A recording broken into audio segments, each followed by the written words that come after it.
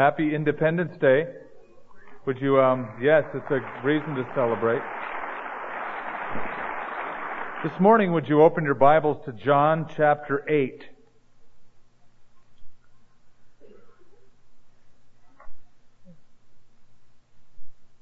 In the New York harbor, a statue has been greeting immigrants for many, many years who are seeking freedom and refuge from tyranny in our country. And in that Statue of Liberty, at the base is inscribed some words written by Emma Lazarus from a sonnet called The New Colossus. And the rendering is as if the lady, or as if America is saying, "Give me your tired, give me your poor, your huddled masses yearning to breathe free." And it's the lady holding up the torch, welcoming people in.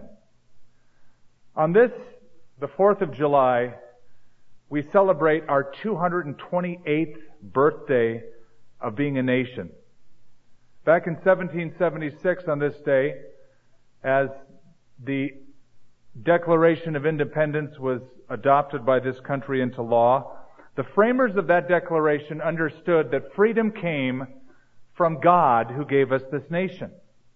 And in the Declaration of Independence, the second paragraph, we all know it well, we hold these truths to be self-evident, that all men are created, not evolved, created equal, and are endowed by their Creator with certain inalienable rights, and among these are life, liberty, and the pursuit of happiness. God gave us ultimate freedom, our framers believed. This country was a gift to enjoy from our Creator. Some years later, a man by the name of Alexis de Tocqueville came from France, sent over by his government to look at this experiment in democracy. That's what we were known as, the great experiment in democracy, for it was believed in Europe at that time that freedom would lead to anarchy.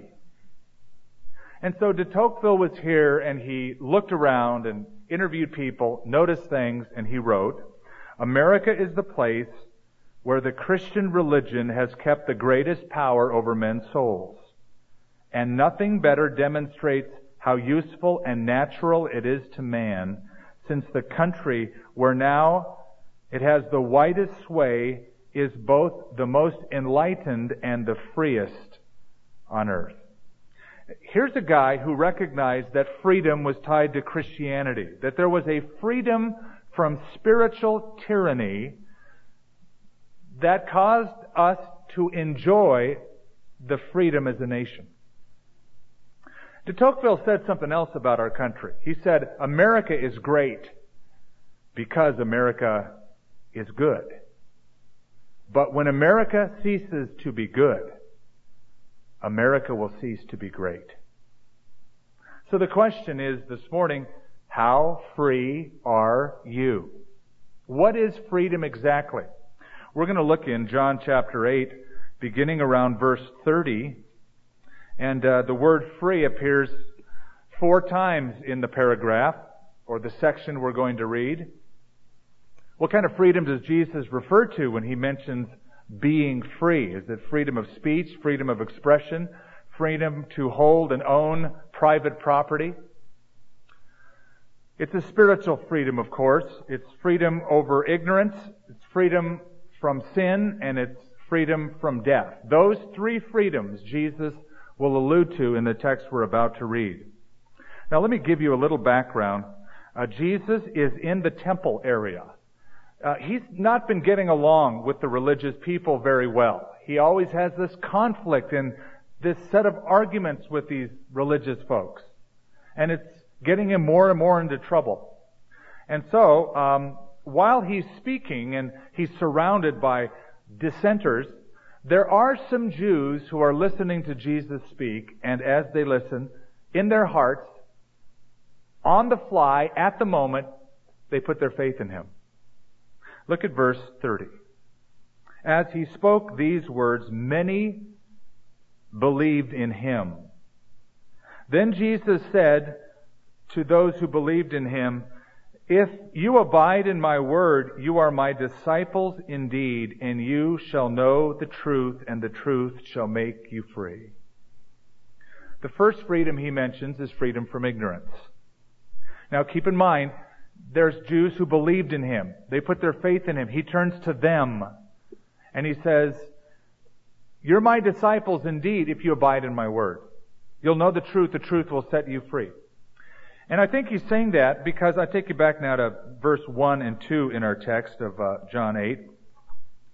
There are these enemies around. There are these dissenters. And I want you just to notice that as verse 1, Jesus went to the Mount of Olives. Early in the morning he came again into the temple.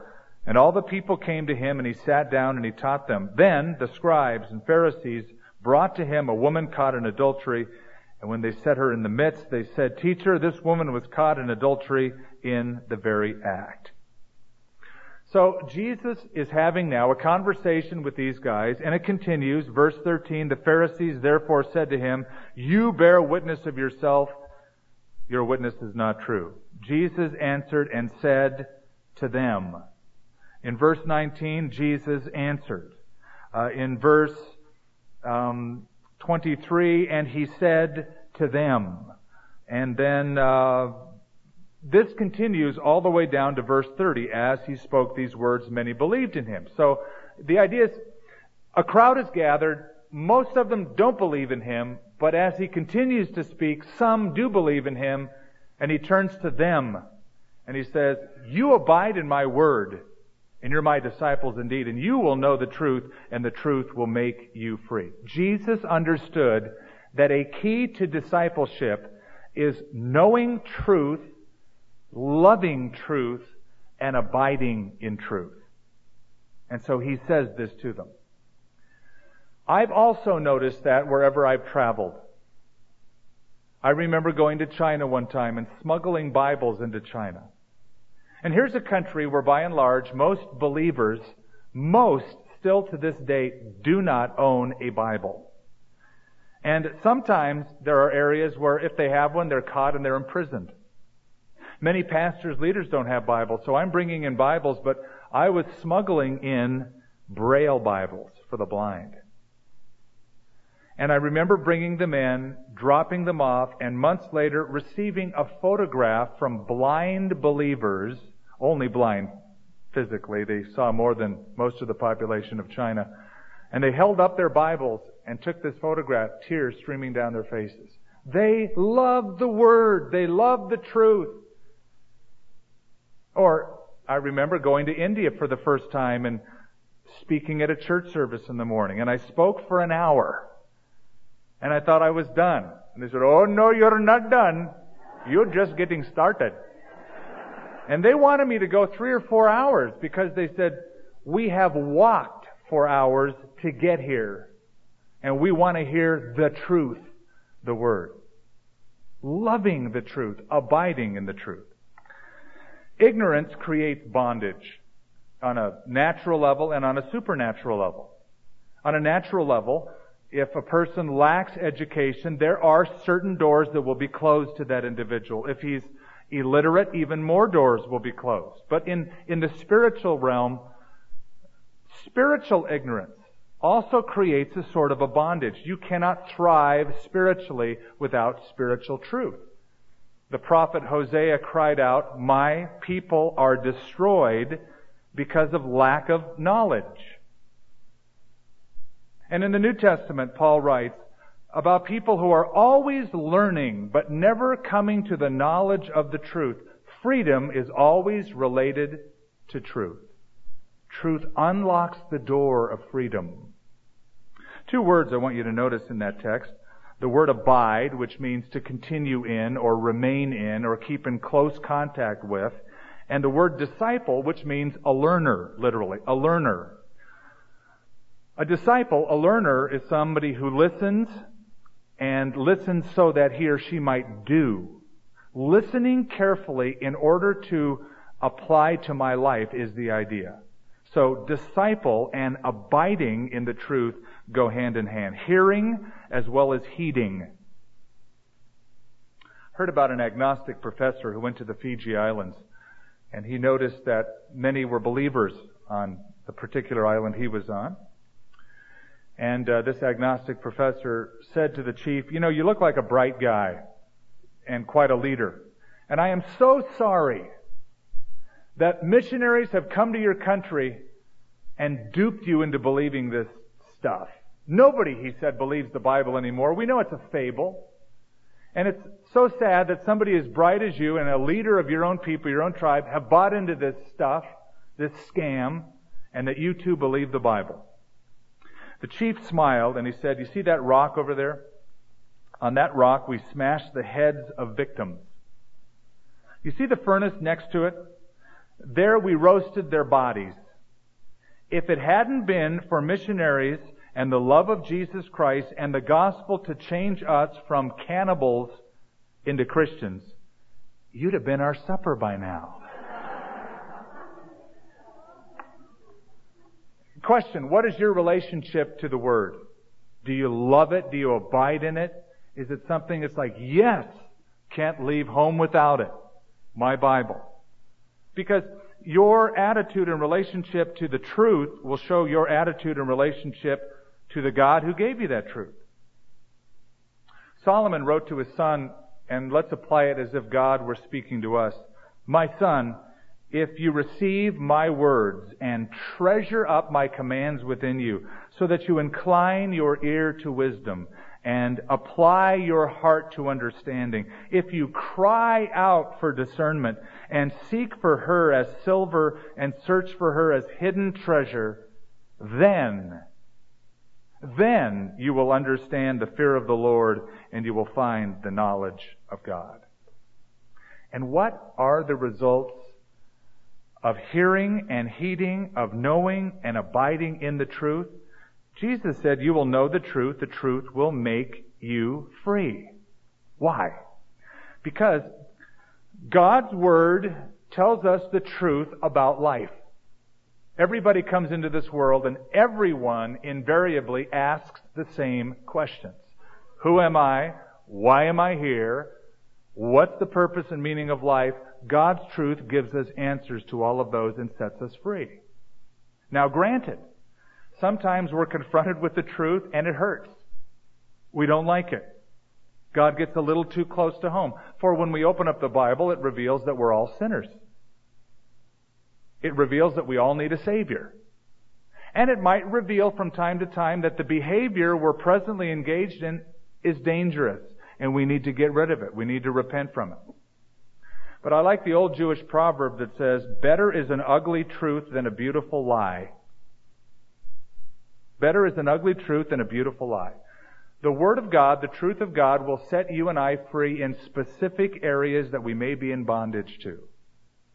The way Paul described the truth, the Bible, God's truth, he said, "the sword of the Spirit, which is the Word of God." And the word he used for sword is the Roman short sword, used in close hand-to-hand combat for making vital blows in a battle. That is, applying specific truths, specific promises to our lives. The writer of Hebrews says the Word of God is alive, powerful, sharper than any two-edged sword, piercing even to the division of soul and spirit, joints and marrow, and is a discerner of the thoughts and the intents of the heart. Listen to it in the New Living Translation. That's Hebrews 4 once again. "The Word of God is full of living power. It is sharper than the sharpest knife, cutting deep into our inmost thoughts and desires, and it exposes us for what we really are." So, we open the book, we find God's truth, we find out what it says about life, about marriage, about relationships, about friendship, about managing money, about how to get along with other people, about depression, anxiety, all of those things. When we read them and abide in them, the truth sets us free in those areas. And I would say that we are still bound in areas where the truth has not penetrated. We are still bound in whatever area of our life the truth of God hasn't penetrated. Jesus said to the religious bigwigs you err, not knowing the Scriptures, nor the power of God. And here's the real sad thing, is that at one time in our country, this book was read in public schools. It was a time when you could sit in a public school and you'd open the book and you would be taught grammar from it and English from it. You'd be taught God's truth from it in public schools. Samuel Adams, one of the signers of the Declaration of Independence, wrote, "The right of freedom, being a gift of God Almighty, the rights of the colonists as Christians may be best understood by reading and carefully studying the institutes of the great lawgiver, which are to be found clearly and written and promulgated in the New Testament." A founding father, a founding signer of the Declaration of Independence. Understood, you will know the truth, and the truth will make you free. So the first freedom is freedom from ignorance. The second is freedom from sin. Now look at verse 33. Jesus mentions this freedom bit, and they answered him, and they said, "We are Abraham's descendants, and have never been in bondage to anyone. How can you say you will be made free?" Now, I honestly have no idea what they are referring to. When they said, "We have never been in bondage to anyone," I would say, a reality check, boys. Why don't you just remember your own history? When haven't you been in bondage to anyone? Let's go back to Egypt. You were there for 400 years as slaves. God gave you a land. Then you disobeyed. You were taken into an Assyrian captivity in 722 BC. Then the Babylonian captivity for 70 years in 548, etc. And then there were the Medes, the Persians, there were the Greeks, the Ptolemies, the Seleucids.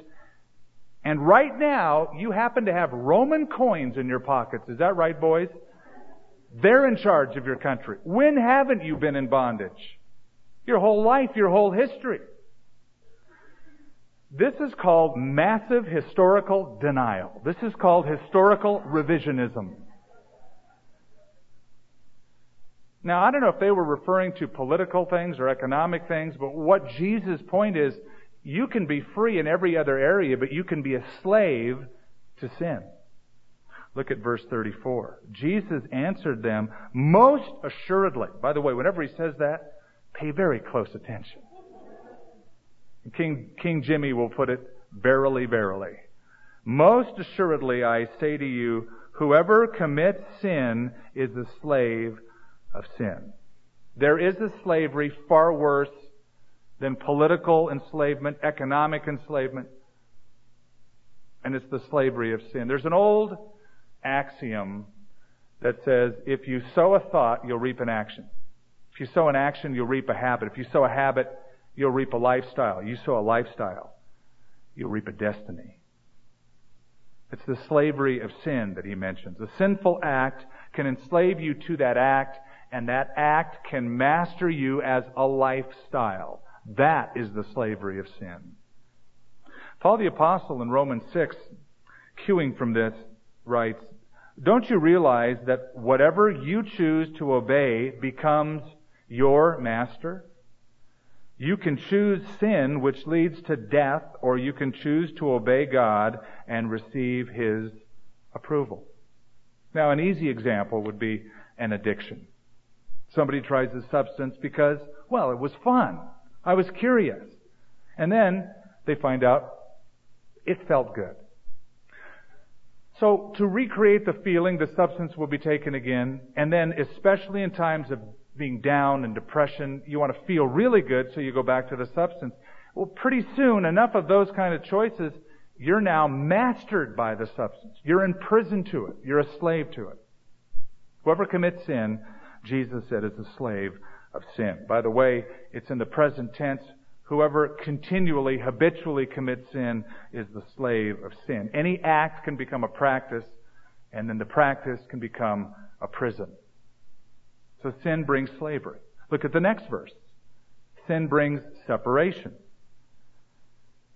Verse 35, "And a slave does not abide in the house forever, but a son abides forever." Let me explain what he's getting at. Slaves were not permanent family members. They were hired. They were added on. They were owned by the family, but they were temporary workers. The son had a relationship with the father. The son isn't going away. He's permanently a part of the family. When the slave is gone, the son remains. The son will receive the inheritance. And so the idea here is that sin makes you a slave. If you're a slave, you're not a son. You're not really going to be part of that family unit. Sin always separates. And sin always separates us from God. God promised Adam, in the day that you eat thereof, of that fruit, you're going to die. There's going to be a separation. That relationship of intimacy that we once enjoyed is going to be lost. In the day that you eat, you will surely die. There was a t-shirt that I saw. It said on the front, today's bait is tomorrow's plate. Clever shirt. There's a fisherman who wore it. Today's bait is tomorrow's plate.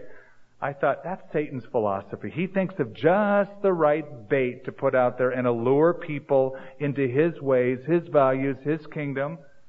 And he tailors it according to the appetite of the fish.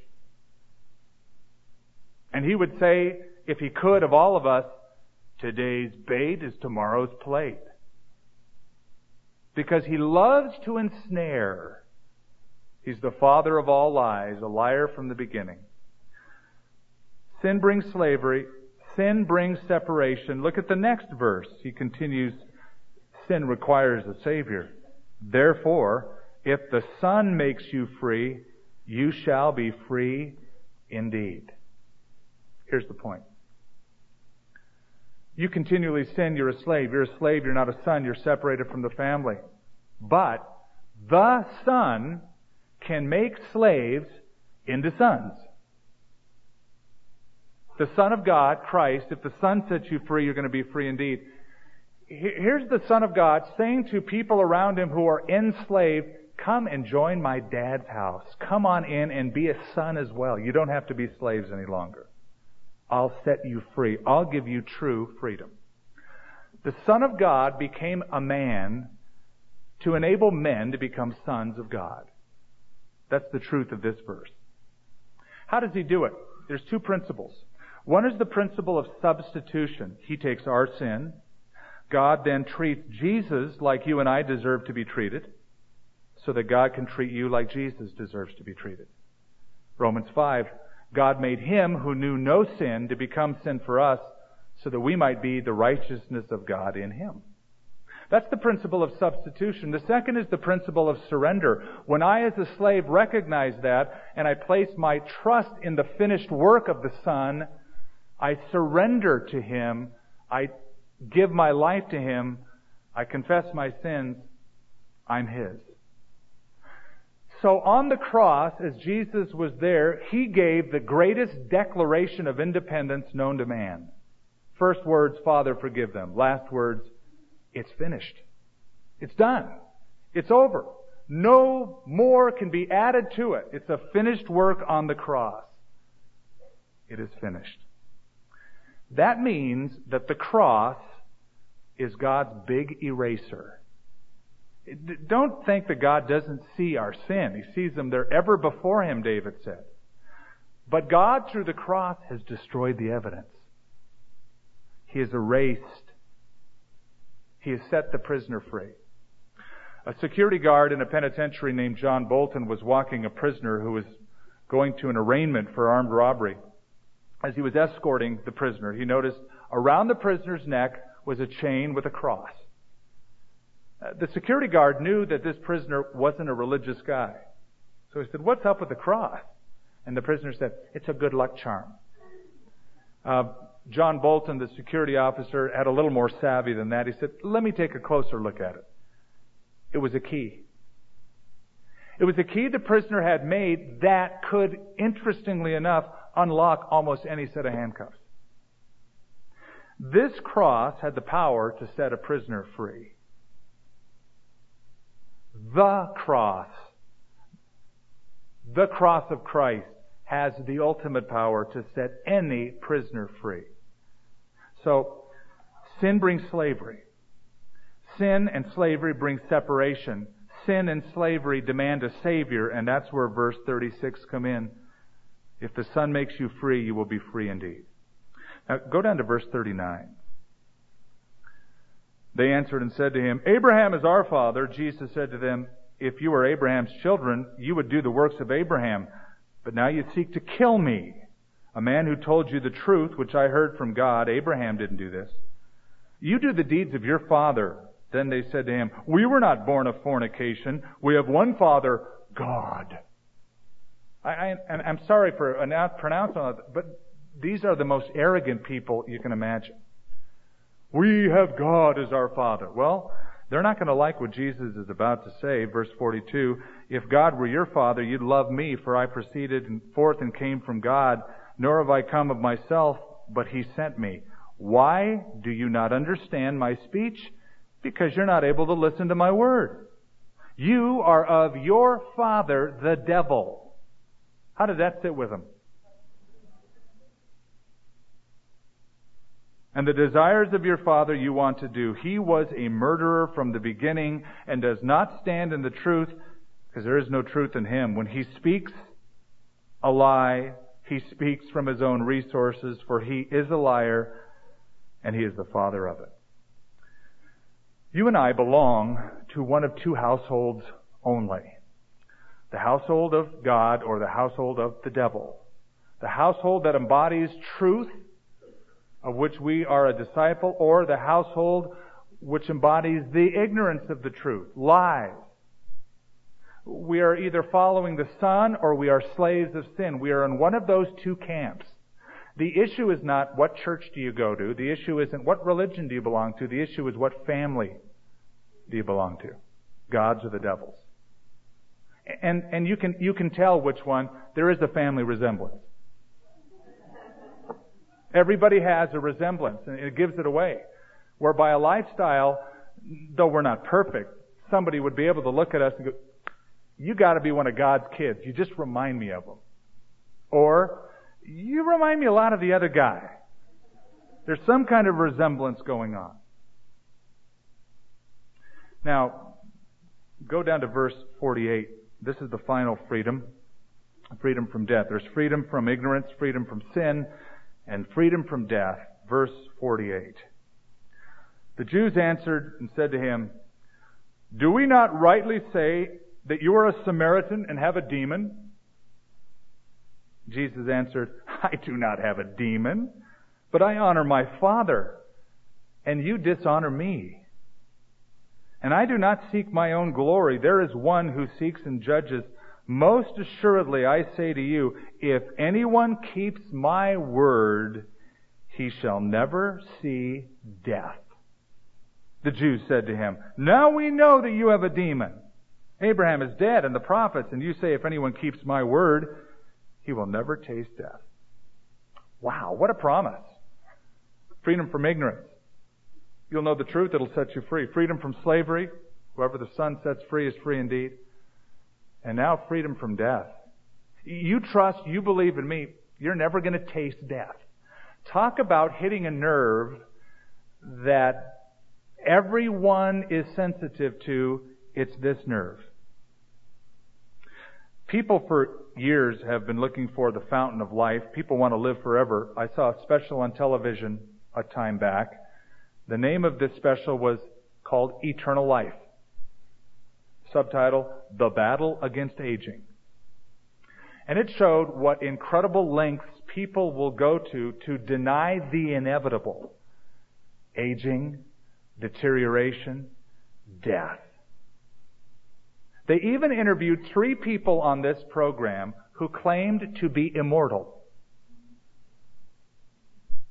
And I thought, as I heard the interview, I'd like to see another interview of these people in 20 years. They're not going to die, they said. They're not going to suffer deterioration. I wonder what they would look like. And I know they can get stuff done, so they go, really do have eternal life. Mass denial of the inevitable. We want to live forever. You believe in me, Jesus said, you won't taste death. Of course, he's referring to spiritual death and spiritual life. And we know that for the Christian, death isn't the end, it's the beginning. When a Christian dies, you can't even say the Christian died. You can say he moved. He's relocated. He's been beamed above starship heaven, but he's not dead. Jesus in John 5 said, "Whoever hears my word and believes in him who sent me has," present tense, eternal life, "will not be condemned." He's crossed from death into life. To Mary and Martha, when their brother Lazarus died, Jesus said, "I am the resurrection and the life. Whoever believes in me, though he were dead, yet shall he live." A husband lost his wife. She died. A friend, she's in God's presence. She is more alive now than she ever was before. That's the life Jesus is speaking about. Here's a simple formula. Born once, you'll die twice. If you're born twice, you'll die once. Easy formula to understand, easy to figure out. If we're born once, and we are, look around, we're breathing, we're alive, we've been born physically. If that's all we've done, and we haven't had a second birth, we haven't been born again, as Jesus said, we're going to die twice, physically and eternally, spiritually. But if we're born twice, physically, spiritually, by trusting in Christ, we're only going to die once at best. And then there's everlasting life after that. Paul said, "For me to live is Christ, to die is gain." I'd rather die, depart, and be with Christ, he said, which is far better. Now, as a matter of contrast, look at two verses with me. Look over at verse 44 and compare that to verse 51. You'll see the contrast. Our Lord says, "You are of your father the devil, and the desires of your father you want to do. He was a murderer from the beginning." And then verse 51. "If anyone keeps my word, he shall never taste death." Murderer versus life giver. Satan wants to take life, destroy, kill, murder. Jesus gives life. So, it would be better said of Jesus, rather than Lady Liberty or even the United States of America, "Give me your tired, your poor, your huddled masses yearning to breathe free." Jesus said, "Come to me, all you who labor and are heavy laden. I'll give you rest." True freedom. Though we celebrate the freedom from the tyranny of a king, are you free from the tyranny of the king, the god of this world, Satan himself? Do you follow, abide in, long for, love his truth as a disciple? Are you free from the tyranny of slavery to sin, and thus the freedom from death? I'm going to close with a statement made by a prominent leader, and then I'm going to tell you who said it and when it was written. He says, "We have been the recipients of the choicest bounties of heaven. We have been preserved these many years in peace and prosperity. We have grown in numbers, wealth, and power, as no other nation has ever grown. But we have forgotten God. We have forgotten the gracious hand which preserved us in peace and multiplied and enriched and strengthened us. And we have vainly imagined in the deceitfulness of our hearts that all these blessings were produced by some superior wisdom and virtue of our own.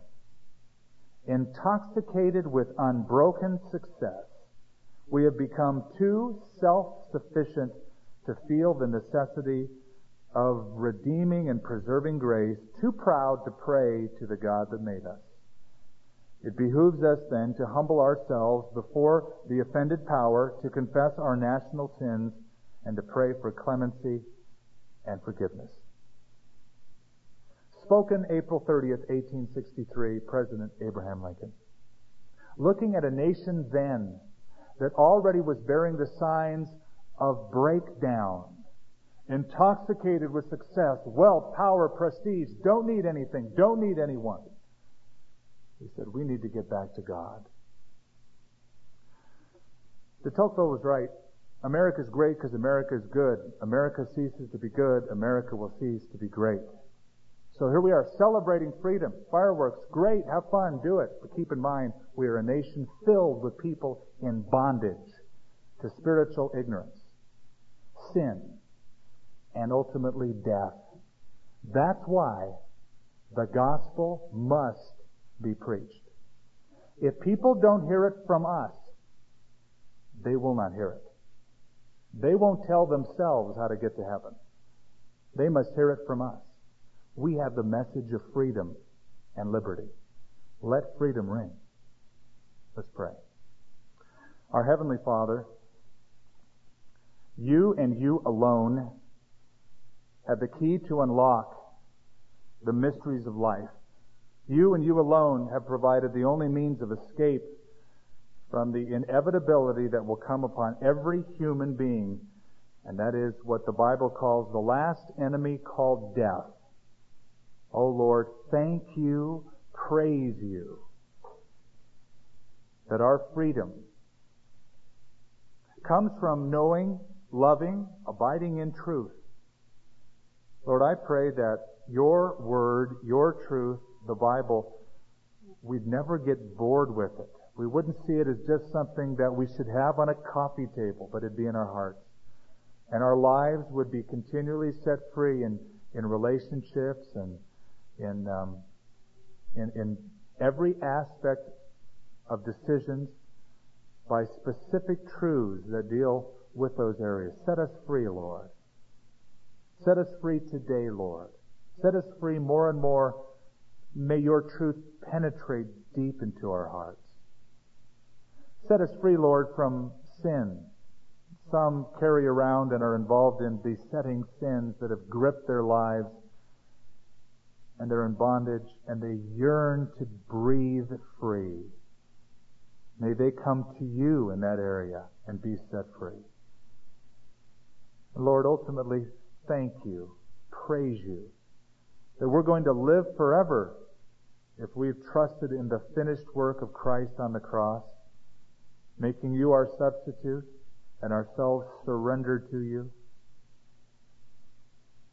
Lord, I'd also pray for anyone who would be here this morning at this service who has come and they've come to church, they haven't yet come to you. They haven't yet surrendered their life to Christ. Doesn't mean they're not good people, they're not moral, upright people with values and status and good standing in a community, but in their hearts, they're still in bondage. Set them free. Give them liberty. As they would say yes to Christ. As we're praying, our heads are bowed and we're thinking about our own lives, our own futures. If perhaps you've come this morning, but you haven't come yet to Christ, you haven't surrendered your life to Him, I'm going to give you an opportunity to do that. There's no better day than on Independence Day to declare your independence from the world and from a lifestyle that you don't want anything to do with, and you want to be set free. If that's you, I want you to raise your hand up. Just raise it up right now. I'm going to notice you, and we're going to pray for you as we close this service. You're just raising your hand up. You're saying, yeah, pray for me. I need to give my life to Christ. I'm going to do this once for all. I'm going to surrender. Raise it up so I can see it. God bless you. Let's say. Anyone else?